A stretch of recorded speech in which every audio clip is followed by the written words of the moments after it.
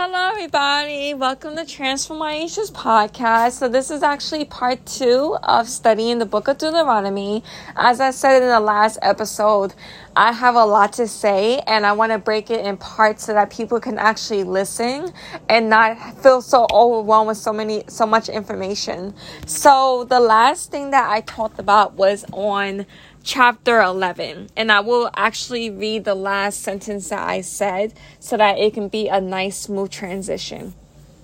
So it says, I love that God says if we are faithful to obey his commands and to serve God with our whole heart and whole soul, God will deliver in his faithfulness. Chapter 11 verses 13 to 14. I love how God says to be careful, or they will be enticed to turn away and worship other gods, and will have to deal with God's consequences. Verses 16 to 17. I honestly believe that as a disciple of Christ, we have to be alert and focused on Christ, because if not, we are slipping away. I have to see my relationship with Christ as the ultimate gift that I have to fight to hold on to, because it is so precious. Just like money in the banking account, I have to check the money and make sure it's safe. Same with my relationship with God. I love when God says the following, Deuteronomy 11 verses 18 to 21. Fix these words of mine in your hearts and your minds. Tie them as symbols on your hands and bind them on your foreheads. Teach them to your children, talking about them when you sit at home and when you walk along the road, when you lie down and when you get up. Write them on the door frames of your houses and on your gates, so that your days and the days of your children may be many in the land the Lord swore to give your ancestors, as many as the days that the heavens are above the earth. End quote. I must be this proactive with my relationship with God. I cannot be passive and just read my Bible. I must have zeal and passion and be active in my relationship with God. I must love God, walk in obedience, and hold fast to God. I must obey God blessing and avoid disobeying God, the curse, in verses 22 to 28. Once I do that, God promises to drive out the nations and that no one will be able to stand against them. That is what was said in verses 23 to 25. Like I said previously, it is vital to obey God out of a love for God and not to just get his blessings. God alone is my blessing, and I must love God enough not to hurt God with my sins. I love how God says to destroy everything. Chapter 12, verse 2.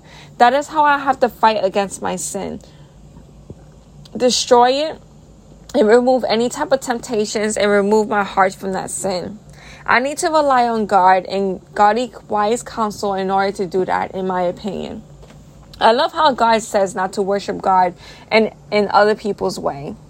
I believe that I must worship God how he wants it. That is why I must obey. That is why the how I obey God is just as vital as what I am doing to obey God. Verses 4, 8, 13 to 14, 26. God repeatedly commanded the Israelites not to drink the blood of the animals. Verse 16. Besides me making squeamish, I think about how currently now we drink the blood that symbolizes Jesus died for our sins. I love how we can do that because, in my opinion, Jesus is the ultimate sacrifice and the one that gives us life. But in this case, the animals were not meant to do that. Deuteronomy 12:23. But be sure that you do not eat the blood, because the blood is the life, and you must not eat the life with the meat. End quote. I love that even though the Israelites did not have a lot, God tried to make sure that their needs were being met in verse 19. God is so faithful, loving, and perfect. He really is. He's everything. God is just so amazing. So let's see here. Yes, Deuteronomy chapter 13, verses 1 through 3 and verse 5. If a prophet or one who foretells by dreams appears among you and announces to you a sign or wonder, and if the sign or wonder spoke of takes place. And the prophet says, "Let us follow other gods you have not known, and let us worship them." You must not listen to the words of that prophet, that dreamer. The Lord your God is testing you to find out whether you love him with your whole heart and with your whole soul. That prophet or dreamer must be put to death for inciting rebellion against the Lord your God, who brought you out of Egypt and redeemed you from the land of slavery. That prophet or dreamer tried to turn you from the way the Lord your God commanded you to follow. You must purge that evil among you. End quote. Oh my goodness. That passage is so convicting for me because it shows that the world may use their talents to lure me against God. And just because prophets' predictions were right, they still had to be punished for trying to lure people away from God. That is why I personally seen things that quote unquote seem nice but are against God's commands. I don't care how nice it seems. If it goes against the Bible, I cannot do it. I do not care about the benefits, but about God. That is why my heart desire needs to be on God and not feeling happy or doing what I want or getting the benefits, because Satan will use that for me to go against God. I pray that my heart would be on God and not on these things in the world, because it will be a snare to me. I love how God even wants to be first over everyone in this world. Verses 6-16. I love God's promises for people who chose to do that during that time. Verses 17 and 18.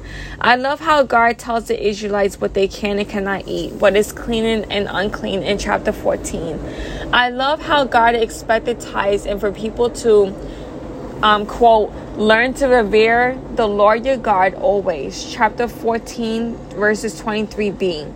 I love how the debt is canceled at the end of every 7 years. Chapter 15:1. I love the call to obedience to God and what his promises will be as a result of that obedience. It is described in chapter 15, verses 5-6. If only you fully obey the Lord your God and be careful to follow all these commands I am giving you today. For the Lord your God will bless you as he has promised, and you will lend to many nations but will borrow from none. You will rule over many nations, but none will rule over you. End quote.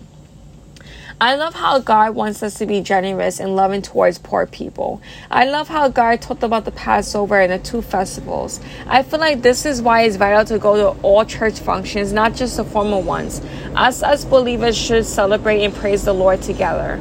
I love how God mentions not to just worship any other gods. Chapter 16, verses 21-22. Having other gods is completely detestable, and that's why I have to ensure that God is number one in my life. I love how God does not want sacrifices with any defect on it. Verse 1 of chapter 17. It makes sense. I do not want to give God my leftovers, but my very best. I want it to be a real sacrifice and not just something I wouldn't want or would seem of lesser value. I can't see evil also and just ignore it. See verses 2-5. I love how the Levites were told not to have any other inheritance because the Lord is their inheritance. Chapter 18, verses 1-2. I think is why in previous chapters, God mentioned about the Levites needing care. I also love how God taught against the following practices: divination or sorcery, interprets omens, engages in witchcrafts or craft spells, or who is a medium or a spiritist, or who consults the dead in chapter 18.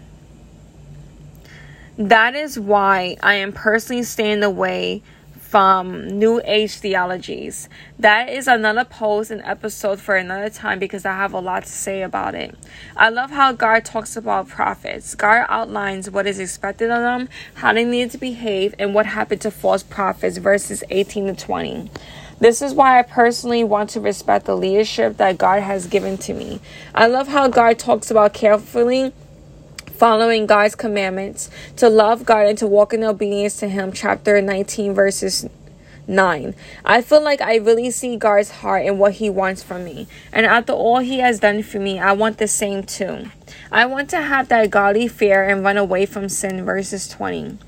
The consequences of sin are scary, but losing my relationship with God is scarier. I love when God tells the Israelites to completely destroy everything and everyone that is listed in chapter 20, because it would be their downfall. They do not do that. That is how I need to treat sin. Sin is nothing good, but is used to hurt my relationship with God and to do detestable things. Chapter 20, verses 17 through 18. Completely destroy them. The Hittites, Amorites, Canaanites, Perizzites, Hivites, and Jebusites, as the Lord your God has commanded you. Otherwise, they will teach you to follow all the detestable things they do and worshiping their gods, and you will sin against the Lord your God. End quote. Chapter 21 goes over different laws. I love how chapter 22 describes how to be generous and to give to others. It also discusses the downfall of dishonesty and other horrible sins. And I just want to tell you guys, I am still reading the book of Deuteronomy, so I will be creating another podcast episode on the remaining parts of the book of Deuteronomy. But thank you so much for listening to Transform My Issues podcast. And I hope you will have a great day. Take care. Bye for now.